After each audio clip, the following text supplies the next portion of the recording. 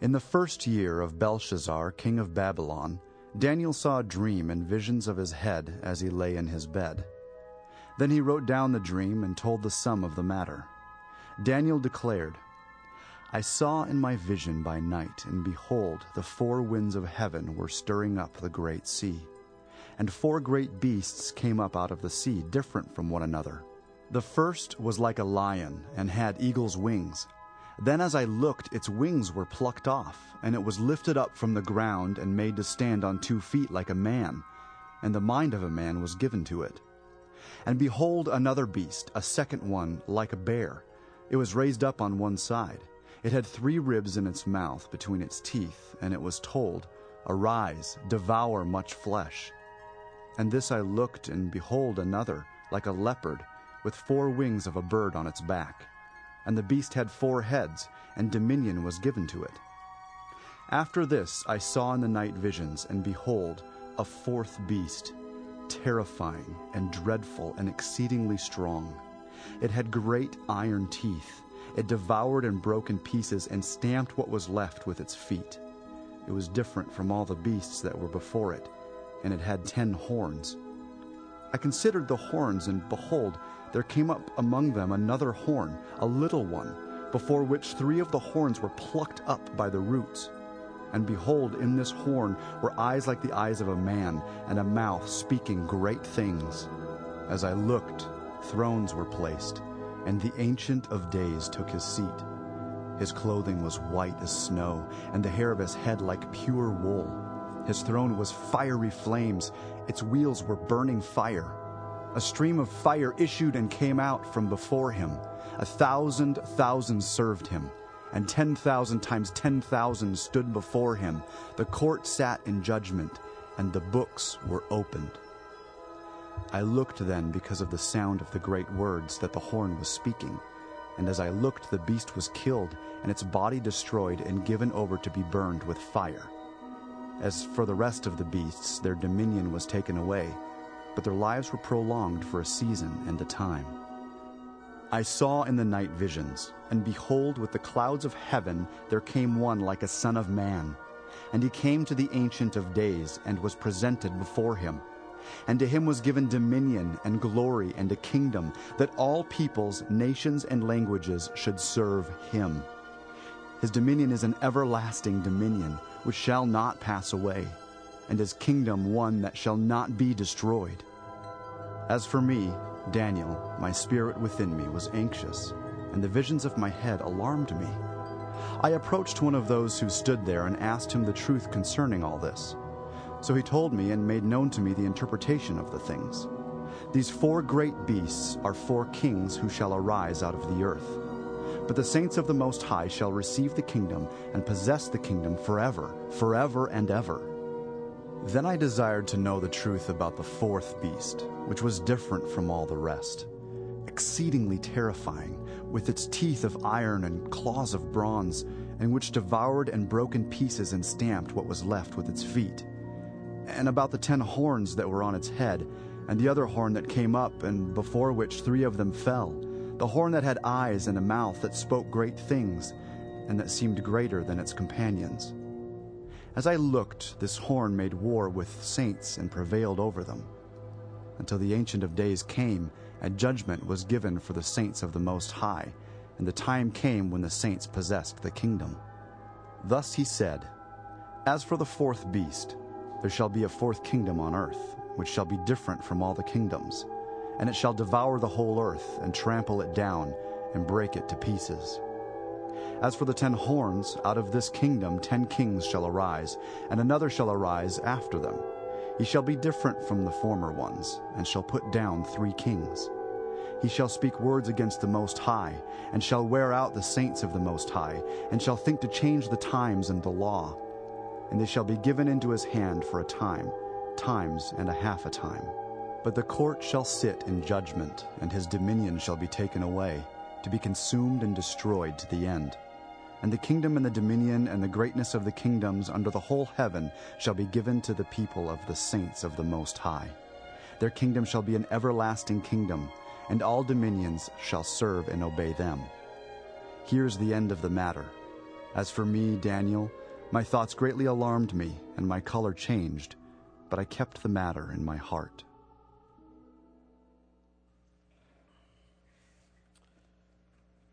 I know what some of you are thinking. You're thinking, how are you going to preach on that, Jamie? I mean, what's all that about?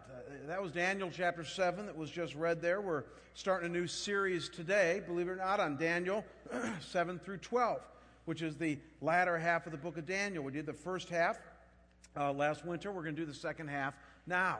And I got to tell you, I was cautioned actually by a friend of mine who's a pastor. He said, it was actually Tom Schrader. He said, if you preach on Daniel, just stop at chapter 6. Don't even try to go beyond that. He said, they won't get it anyways, and neither will you, so just stop. And I said, Tom, I can't do that. I said, this is Scottsdale Bible Church. They'll run me out if I preach half a book of the Bible. I said, we got to do the whole thing. And so about a week and a half ago when I was getting down to short strokes on this series, I called up Schrader and I was whining to him about how difficult it's going to be to preach on this stuff.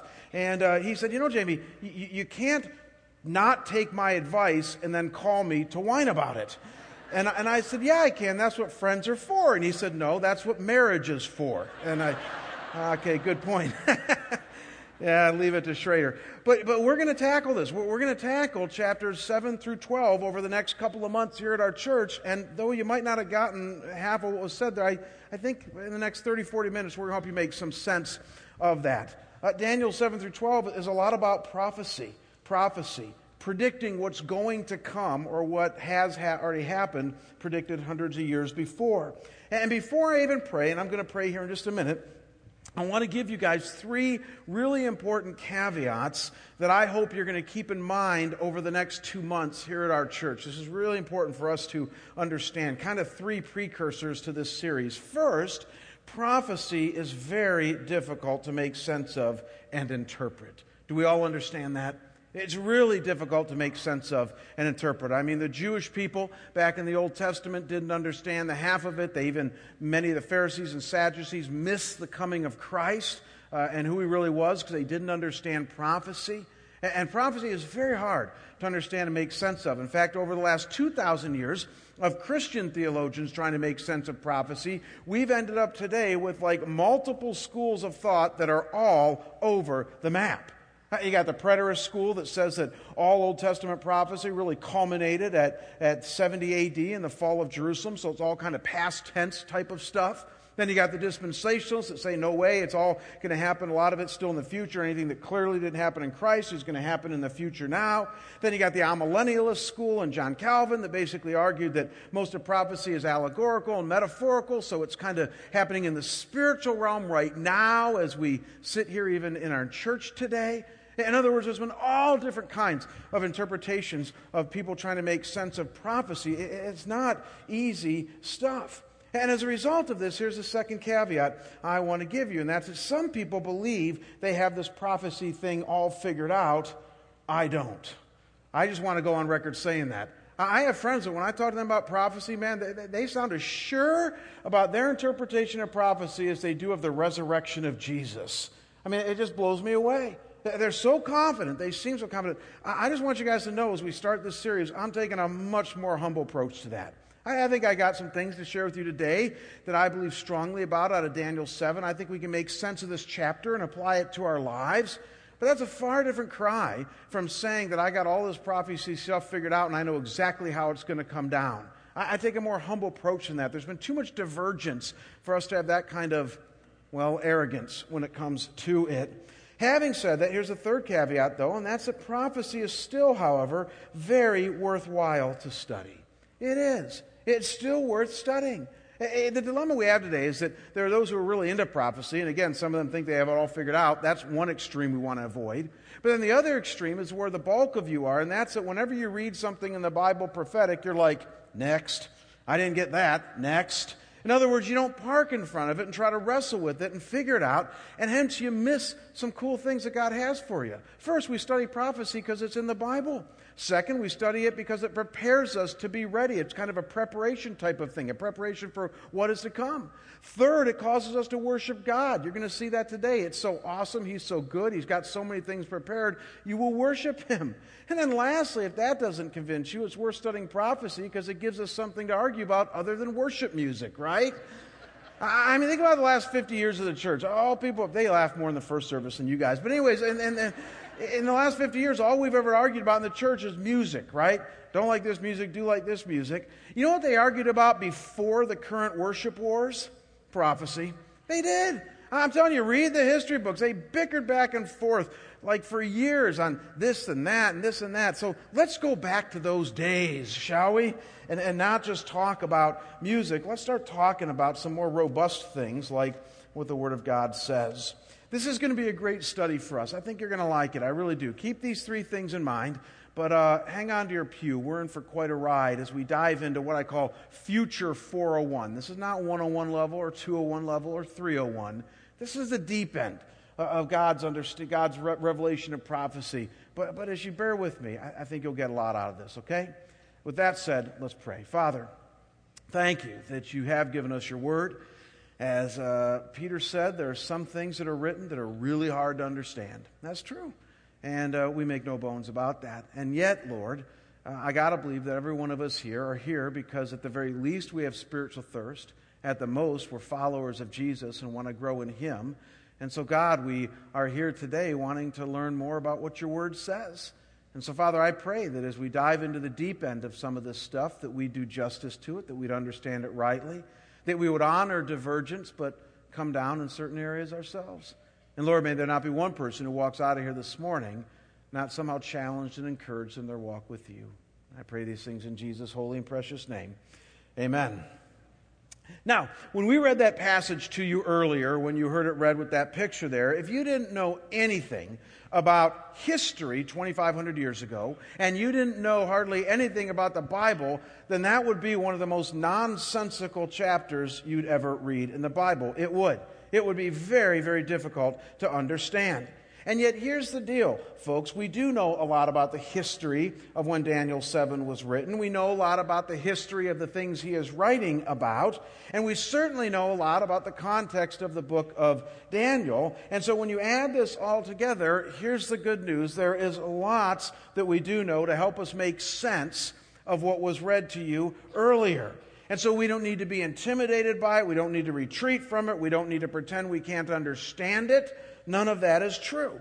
And so without further introduction, because I used my introduction on those three caveats I gave you, I want to share with you three principles. I want us to dive right in. Three truths that we glean from a reasonable and open-minded reading of Daniel chapter 7. And the first one is simply this. Look up here on the screen. And that is that when God says something is going to happen in the future, it's going to happen. That's what the first 8 verses of Daniel 7 teach us. That when God says something is going to happen in the future, it's going to happen. And so check this out. This whole thing in Daniel 7 begins in the year 553 BC, 500 years before the time of Christ. The nation Israel has been in captivity in Babylon for 52 years now, and Daniel is roughly 67 years old, and he's been in Babylon for 52 years, ever since its captivity when he was only 15 years old. And we know all of this because of verse 1 of Daniel 7, when it says, in the first year of Belshazzar, king of Babylon. That's all we need to know. We know from history that the first year of Belshazzar was 553 BC. We know that in about 605 BC was the Babylonian captivity. So you do the math, and we know all the stuff that I just said. We're rock solid on that. And it is in this year, again, more than 2,500 years ago, just 500 years before the time of Christ, that Daniel has a vision of the future. Daniel was a prophet in the nation Israel back then. And along with Jeremiah and others, he had a 100% track record of receiving dreams and visions from God that came true. You can read about it in chapters 1 through 6. Nebuchadnezzar found this out the hard way, that when Daniel had a dream or Daniel had a vision, it was from God and it came true. And now here in chapter 7, Daniel has another vision. And in this vision, he sees 4 great beasts described there in verses 1 through 8. He saw a lion, a bear, a leopard, and then a fourth beast so terrifying that it defied any zoological categorization. And we know from our study of Daniel 2, as well as what we're going to see next week in Daniel 8, that these four beasts represent four secular nations that will arise from Daniel's time then and extend over the next 400 or 500 years in the Middle East and in Europe. Don't miss this, folks. These four beasts we know from our study of the rest of the Bible and then from history are going to be four nations that will arise over the next 400 or 500 years. Daniel is predicting this, and sure enough, he was right. Look up here on the screen. Here's what these four beasts represent. The lion with eagle wings is the current, then at that time, Babylonian Empire of Daniel's day.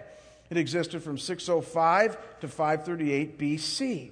And when it says that its wings were plucked off, that's Daniel's vision that this empire is just about ready to end, and it's just about ready to be done. And sure enough, it's going to happen. Then you have the bear. The bear is the Medo-Persian Empire that would come after the Babylonians from about 559 to 331 BC. And when it notes that this bear was raised up on one side, I don't know if you caught that or not, meaning that one side of this bear was bigger than the other, this refers to the fact that the Persian Empire was going to be the stronger of the Medo-Persian combination. And so Daniel predicted that aspect of it, and sure enough, it came true. In fact, this Persian Empire went on to conquer Babylon, Lydia, and Egypt, thus the three ribs in its mouth. And then next you have the leopard. And this is obviously the Greek Empire from 336 to 146 BC. This is one that most of you are familiar with because you've heard of Alexander the Great, who was the great conqueror with the Greek Empire.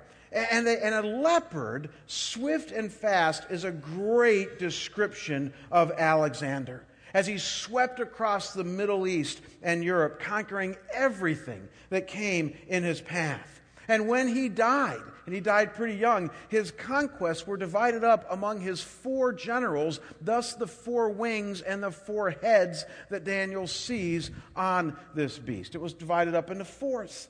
And then finally, you got the fourth beast that Daniel sees, a terrifying beast with, as I said, no zoological comparison that Daniel could find. And this represents Rome.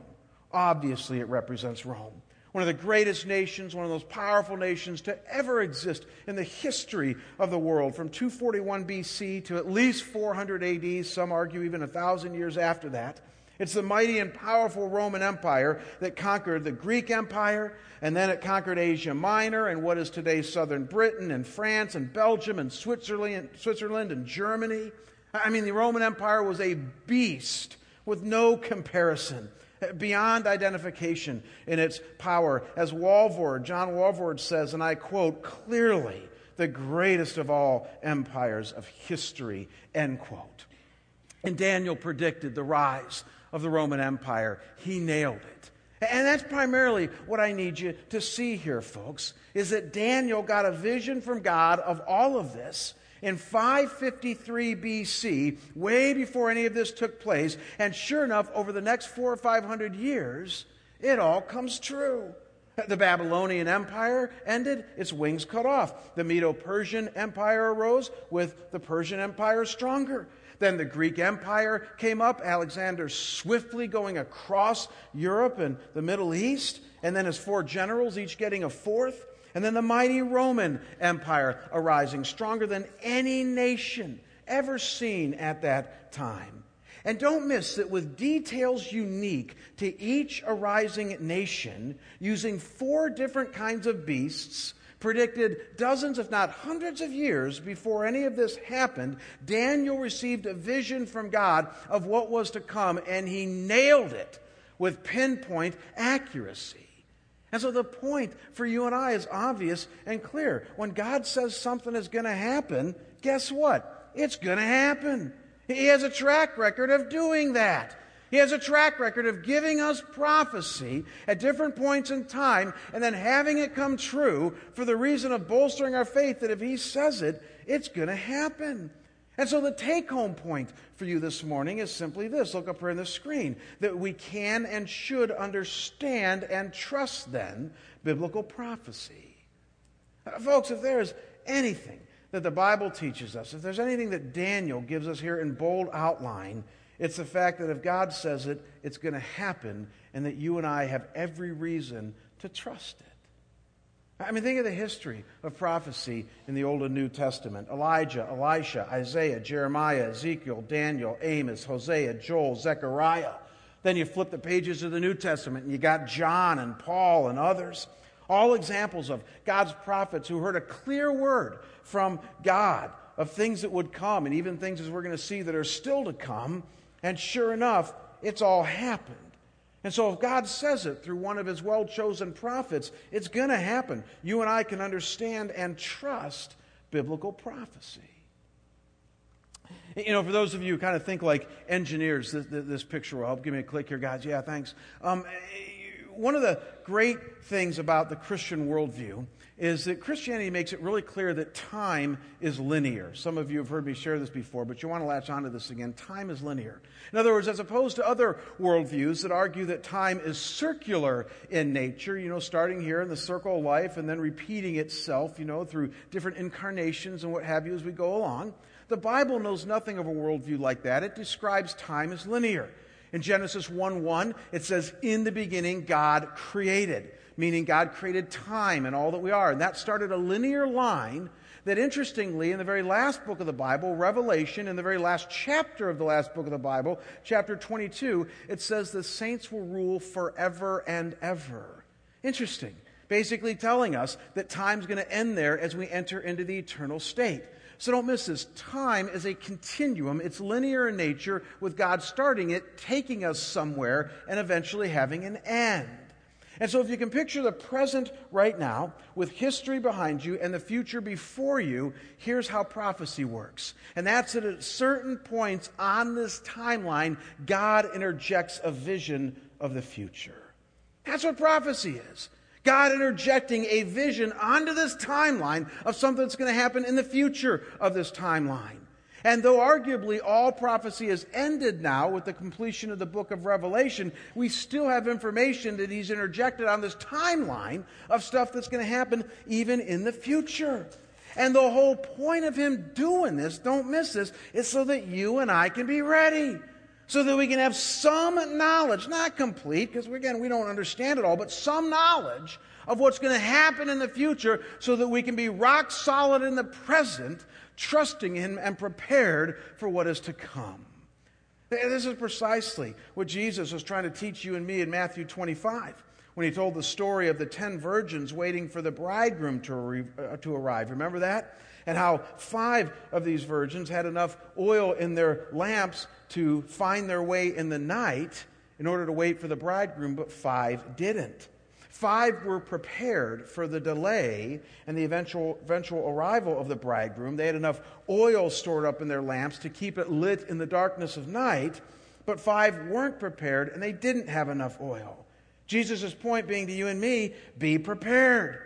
Have enough knowledge by not shying away from this prophecy stuff, as well as enough faith and love and righteousness stored up in your soul, your lamp, so that in the darkness of night you might find your way and you might be ready for his return at any time. In other words, the whole point of this prophecy stuff is to bolster our faith and make us ready for whatever comes down the pike in the future. You know, at parties, sometimes people ask a question, something like this. They'll say something like, you know, if you knew that your life was going to end tomorrow or next week, what would you do different? All of us have been asked that question. You know, that if you knew, Dave, that next week, God showed you next week it was going to end, what would you do different between now and then? And you look at people's answers, they're all over the map. I mean, like if you're a fun junkie, you say, well, I'd go to Acapulco or something like that, you know, and I'd take a vacation. If you're, you know, like if you're messing up in your life, you'd say, well, I guess I'd take my marriage more seriously and I'd start supporting my kids. I'd call them, I'd tell them I love them and, you know, whatever it might be for you. Somebody shared with me years ago, and I thought this was really cool. He said, you know, for the Christian, the answer is easy. If somebody said to you as a Christian who's following Jesus that if you knew your life was going to end next week, what would you do different? The answer would be nothing. Nothing at all. Because if you're a Christian following Jesus now, we're commanded, we're called to be ready at any given moment for his return, to be prepared to have the oil in our lamps. And so arguably, we wouldn't have to do anything different if we knew our life was going to end next week. That's what a reading of Daniel chapter 7, verses 1 through 8 shows us. That God has a good track record of when he says something's going to happen, it's going to happen. So you and I need to respond by being prepared.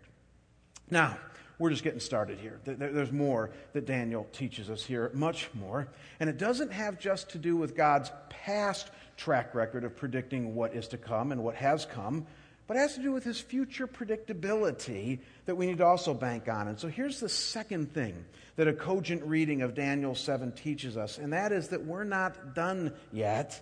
God still has a set plan for our future. I know I said the future there, but personalize it, our future. One of the things Daniel 7 is going to teach us right now here is that God's not done yet. He still has other things planned for our future in our lives. Now, folks, it's this point in our journey through Daniel 7 that I need to be really clear on something. And that is that when it comes to the prophecies that we're going to look at here in just a second, laid out in verses 8 through 14, and then verses 18 through 27, there's been a lot of disagreement and debate as to what these things are precisely referring to when they talk about things that will arise out of this fourth beast, Rome, and all that is to follow. In other words, this is what I was talking about earlier when I said that there's a lot of debate when it comes to prophecy. And you look at all the various interpretations of what we're going to look at right now in the latter half of Daniel 7, and I'm telling you, it's all over the map. The preterist view, which is, again, R.C. Sproul and his buddies, argue that most of this stuff happened at the end of the New Testament church, about 70 A.D. with the fall of Jerusalem. So everything in Daniel 7 is basically past history. It already came to pass. Then you got the amillennial view of Calvin and guys like that basically argue that much of this stuff came to fruition in Christ and that now it's happening in the spiritual realm, in the church and through his people, but not necessarily in the physical realm. And then you got the whole dispensational school. Forget what that word, the $10 word, but it basically means those who have such a high view of the Old Testament that if it didn't happen literally and obviously in the time of Christ, then it's going to happen in the future. In other words, all this stuff is still going to happen. I mean, people are all over the map when it comes to their view of the latter half of Daniel chapter 7. Good Bible-believing Christians. This is where a lot of the disagreement comes in.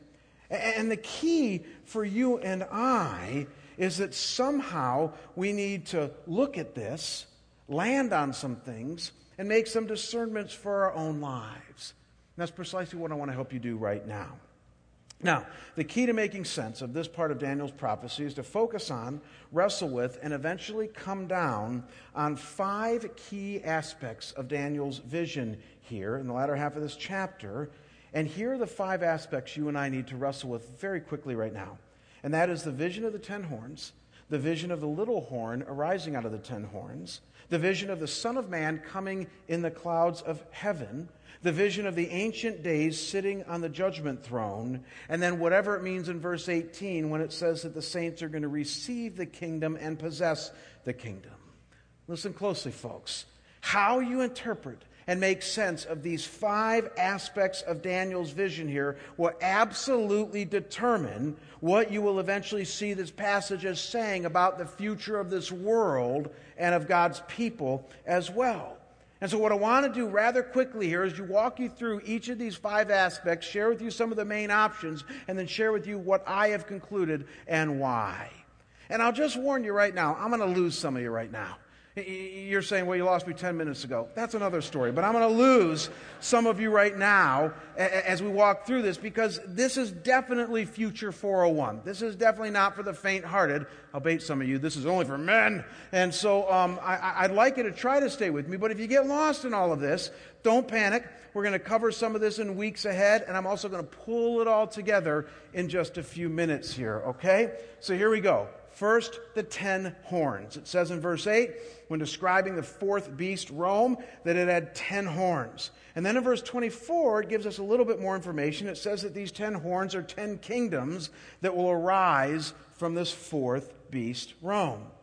Now, some scholars see these 10 horns as simply referring to the 10 leaders of Rome ruling around the time of Christ. The 10 kings or Caesars from Julius Caesar up through Domitian. And so for them, these 10 horns have already come and gone. But then on the other end of the spectrum, you got the dispensationalist school of John Walvoord and his contemporaries that see these 10 horns as future secular kingdoms that are going to arise in the last days. In other words, these are going to be 10 future kingdoms that are eventually going to come in our future, signaling the end. And then a third view is that these 10 horns symbolically represent all the cumulative power in the secular realm that will exist from the time of Rome until Jesus' return. They're symbolic for all of secular power, 10 being a cumulative type of number. And I got to tell you, I tend to favor interpretation number 2 or 3. Though all of these have biblical merits, I tend to lean to the second or third option that the 10 horns represent either the cumulative power since the time of Rome, even up through the present day, or 10 actual kingdoms that will come with power in the last days. And the main reason I believe this is because the book of Revelation, which is another book obviously on prophecy, mentions 10 horns. It mentions them as 10 kingdoms, and it mentions them coming in the future from where we are now.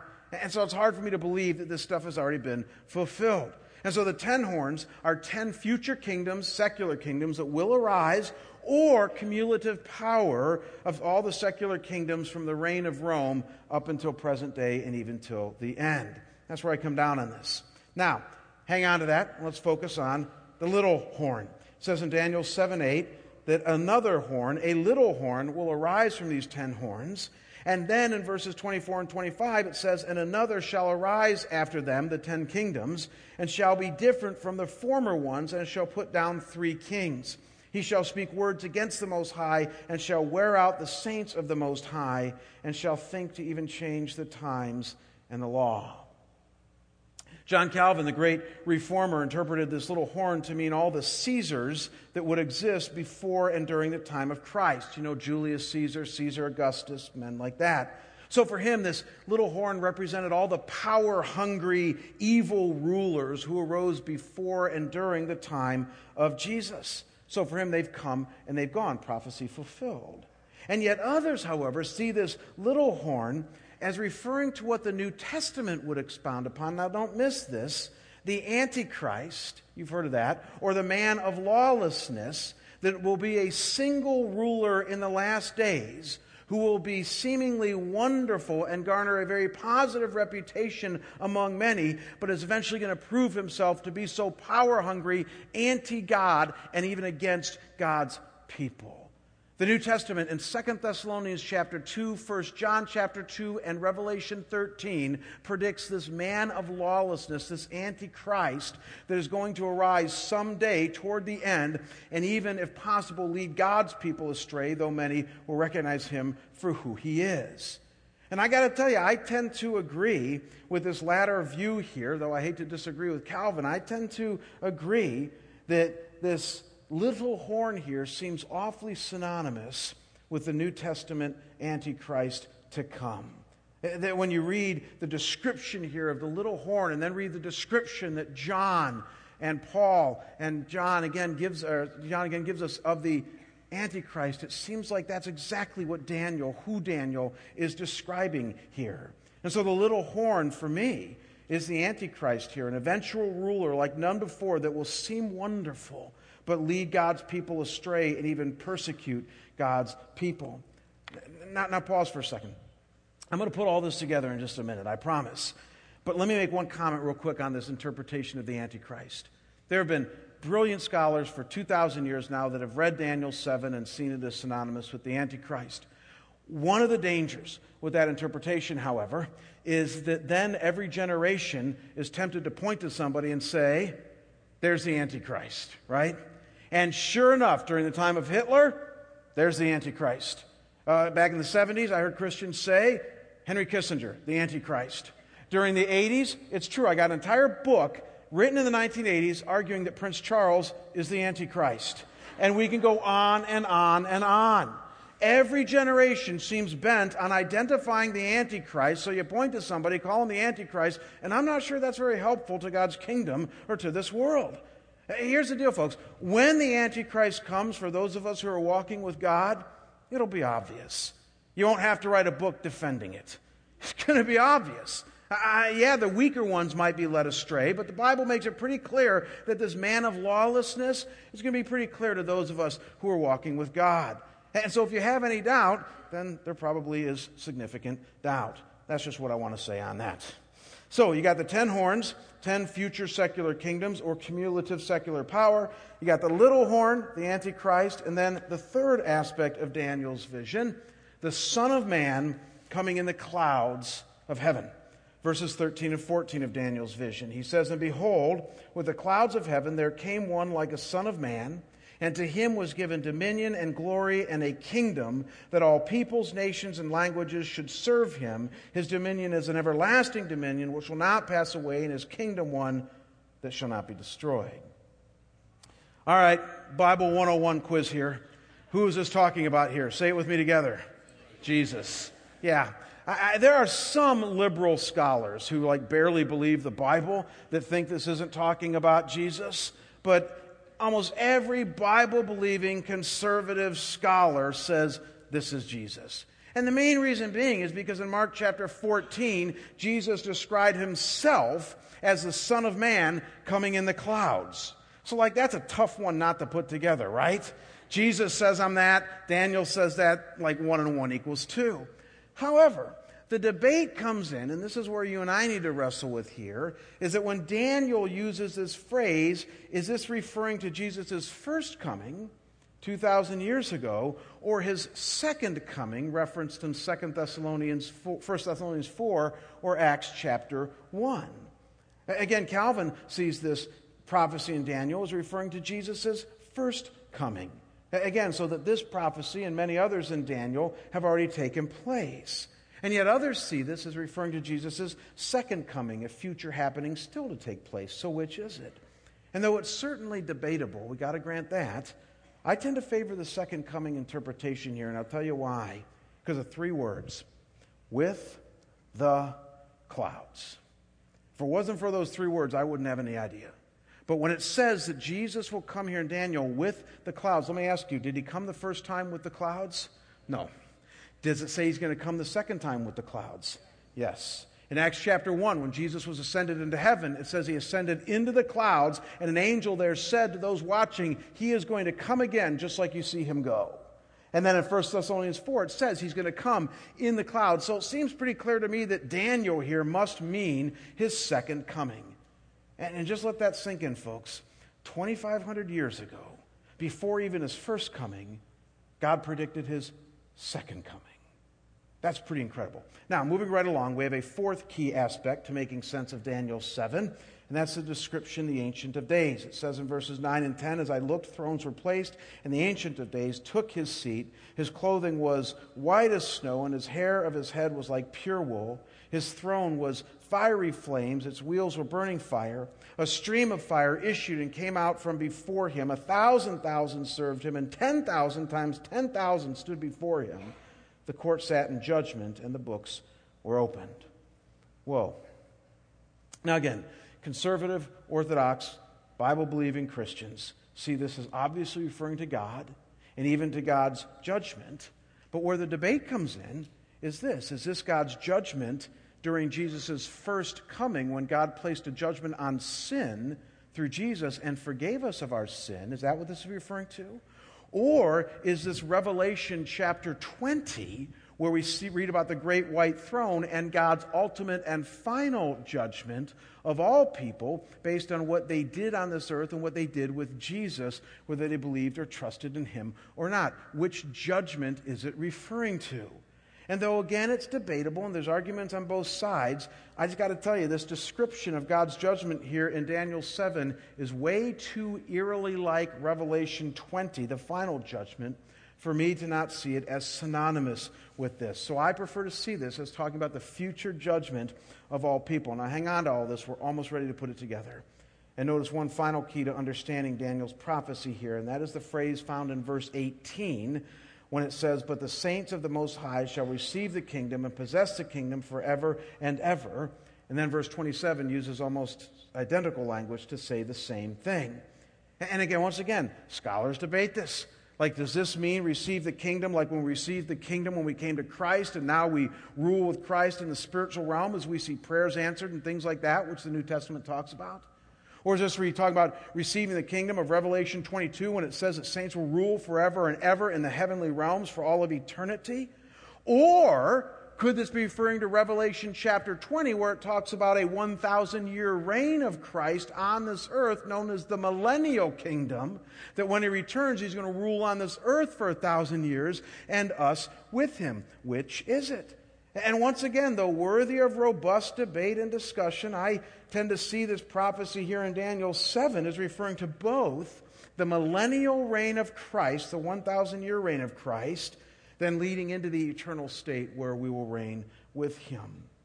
You can read it later if you want to. We're going to discuss it in a few weeks here when we get to Daniel 9. But no less than 6 times in Revelation 20, it mentions a 1,000-year reign of Christ on this earth.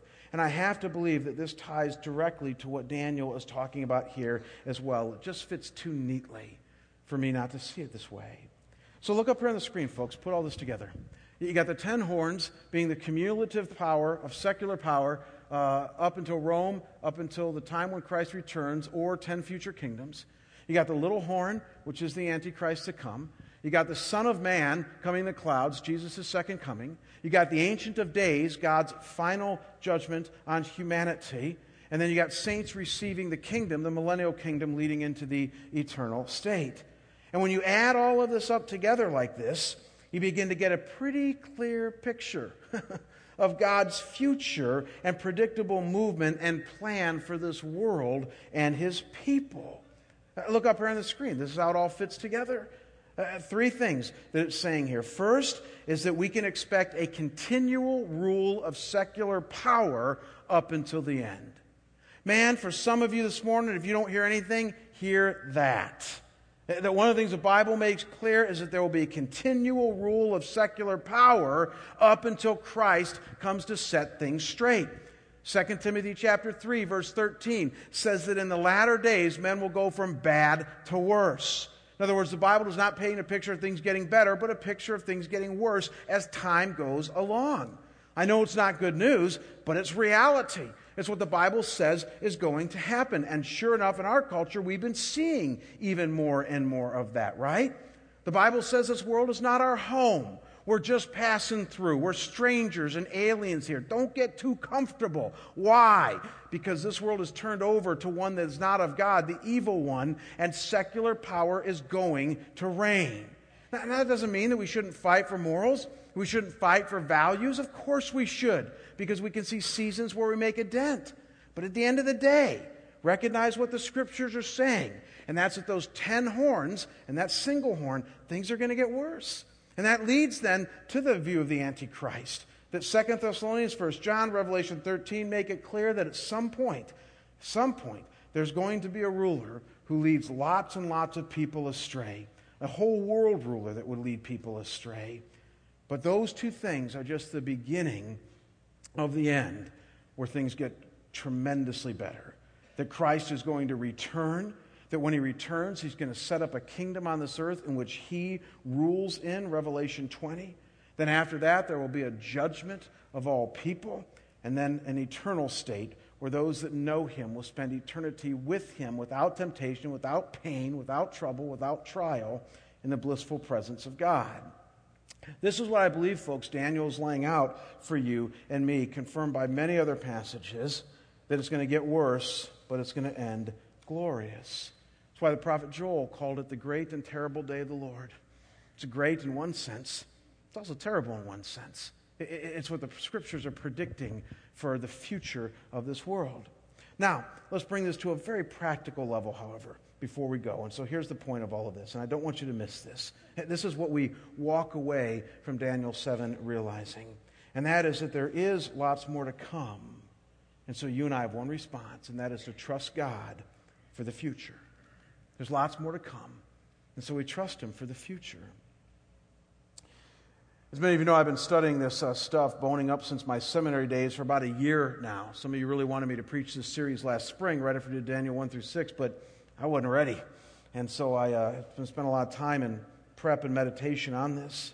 And it hit me this week that there's really two reasons why all of this should matter to all of us. The first we've already talked about, and that's that this prepares us for what lies ahead and causes us to worship God in a deeper way. That's obvious.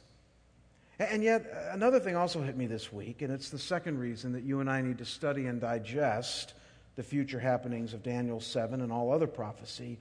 And it's simply this, that one of the things we realize when we realize what is to come is that if God can be in such control of all the big events, I mean, think about it. If God can be in so much control of this world that he knows about reigning secular power, he knows about an Antichrist to come, he knows about his millennial kingdom, he knows about a judgment, he knows about the return of Christ, he knows about an eternal state. If God can be in such huge control of all of that, then what hit me this week is that certainly he can be in full control of your life now, and certainly you can trust him now with all of your problems and concerns. Each week I hear people's concerns in their lives. I hear things like the economic downturn, cultural instability in our world today, more personal things like kids that don't turn out like we thought they would, marriages that have gone south, jobs that are dead end and frustrating, relationships that struggle, emotions that don't work. And these are things that you and I deal with Monday through Saturday.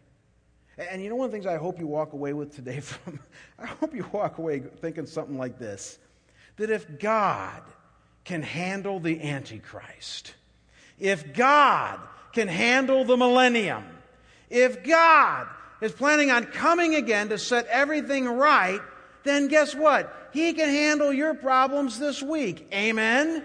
I mean, it just makes sense that way. I'm thinking about my own life. I mean, I'm just like you guys. I get so consumed with this stuff going on here. I'm consumed with my kids.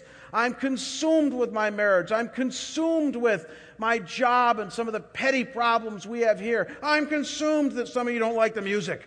I'm consumed by lots of things that go on here. They vie for my attention, and I worry way too much about that. Then I read this stuff, and I go, what am I worried about? God in heaven is not up there wringing his hands about the music of our church. He's not. Hey. Yeah, first service didn't do that. That's sweet. All right. But God is not up there wringing his hands worried about the music of our church, is he, Bill? I mean, he's not. I mean, he's like going, you guys are really arguing about that? Really? He's just not worried about that stuff. And think about the other things in your life. He's not worried about that stuff either. He cares. He's concerned. Thank you. He cares. You guys treat me like Brian Loritz. Anyways, he cares. He's concerned about that stuff, but he's not worried about it. And again, I personalized it for me this week. I got lots of stuff going on, stuff I wouldn't even dare share with you. I got my own dragons, nothing that disqualifies me from ministry or anything like that. Because I know how some of you think. What is it? No. But I got things that I'm struggling with. And when I put them in light of the stuff written about in Daniel 7, and then I realize God's in control of all of that, I just go, whoa. He's in control of me too then. And he's in control of my life, and he's worthy to be trusted. And that's how I walk away from Daniel 7. We got a lot of stuff we're going to talk about in this series, and all of it's going to be very practical. You're going to have to put your thinking caps on. You're going to have to bear with me as we plow through this stuff. But as you do that, you're going to get to the end with some really practical stuff that will do nothing but bolster your faith. Now, we're not even going to get to point 3 today. We're going to do that in 3 weeks. But because some of you are super high control people and you got to fill in the blanks, here it is. Give me a click here. And that is that history will culminate with the return of Jesus Christ. You guys are laughing. Some of you are going, history will culminate with the return of Jesus. So anyways, that's the third point here. And again, it's something that Daniel makes really clear. But we're going to get to that in chapter 9, verses 24 through 27, when we talk about the return of Christ as well. But just suffice it to say that when he returns, it'll be a glorious day for those of us who know him. A homecoming like none other. Let's pray. Father, thank you for your goodness. Thank you for your grace. Thanks for your word. Lord, you know that almost every time I read your word, something jumps up at me that I hadn't seen before, and I think that's your Holy Spirit helping me realize how good and great and awesome you are and how powerful you are in our lives.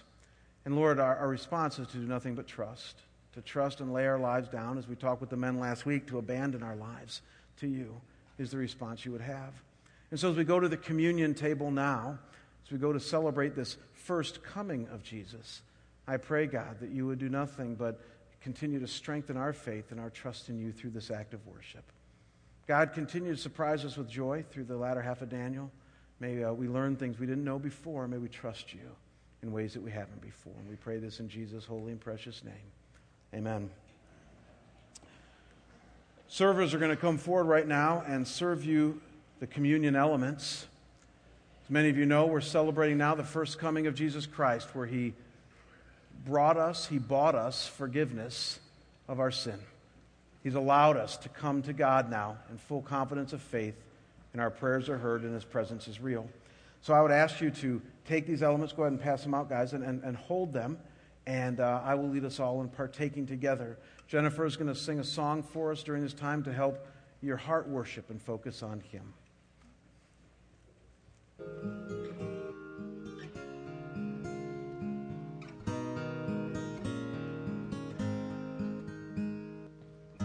Your face is beautiful, and your eyes are like the stars. Your gentle hands have healing there inside the scars. Your loving arms, they draw me near, and your smile, it brings me peace. Draw me closer, oh my Lord, draw me closer, Lord, to thee. And captivate us, Lord Jesus. Set our eyes on you. Devastate us with your presence, falling down. And rushing river, draw us nearer. Holy fountain, consume us with you. Captivate us, Lord Jesus, with you. And let everything be lost in the shadow, in the light of your face. Let every chain be broken from me as I'm bound in your grace. For your yoke is easy, your burden is light. You're full of wisdom, power, and might. And every eye, oh, they will see you. Captivate us, Lord Jesus. Set our eyes on you. Devastate us with your presence, falling down. And rushing river, draw us nearer. Holy fountain, consume us with you. Captivate us, Lord Jesus, with you. Oh, well, captivate us, Lord Jesus, with you. Oh, captivate us.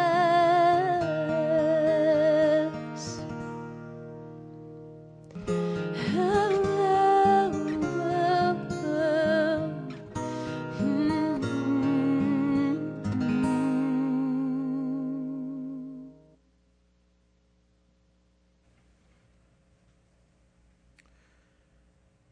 Can you imagine living in Old Testament times? Can you imagine living under the law of Moses? Some of you have read it. New Testament says that the law was a taskmaster given to point us to Christ. So everybody who lived in the Old Testament longed for something you and I now have. Everyone that lived in the Old Testament longed for the day that they wouldn't have to go through some sort of sacrificial ritual on a yearly basis, if not more often, in order to atone for their sin, to somehow be right with God. They longed for the day that God would show up and draw them to himself in personal intimacy through an eternal forgiveness of sin. It's exactly what happened when Jesus came the first time. There's no doubt. He abolished sin and death. so that we might be forgiven, so that we might know God. And that's what we celebrate with these elements. So check this out, though many of us long for more. That's a good thing. We long for heaven. We long for even more of God. We have enough of God now. Do you understand that? Scriptures use the word sufficiency. We have the sufficiency now in the Word and in the living Word, Jesus, for all we need to live life now on His terms. I hope you can get in touch with that today. On the night that Jesus was betrayed, He took the bread that they were eating and He broke it. He said, "This is my body. It's going to be given for you. And I want you to eat in remembrance of me."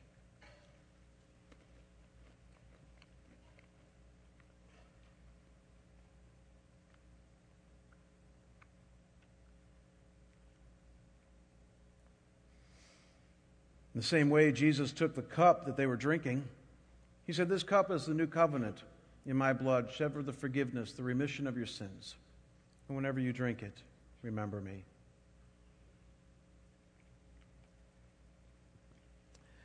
God our Father, as we go now in the name of your Son, Jesus Christ, my prayer is that we go remembering his first coming, longing for his second. God, may the truths that we understand in your word do nothing but bolster and deepen our faith, our resolve, our trust, and our following of you. And so, Lord, until we meet again, would you give us a deep sense of your presence and power from your Holy Spirit? And we pray these things in Jesus' holy and precious name. And all God's people said together, Amen. God bless you. We'll see you next week.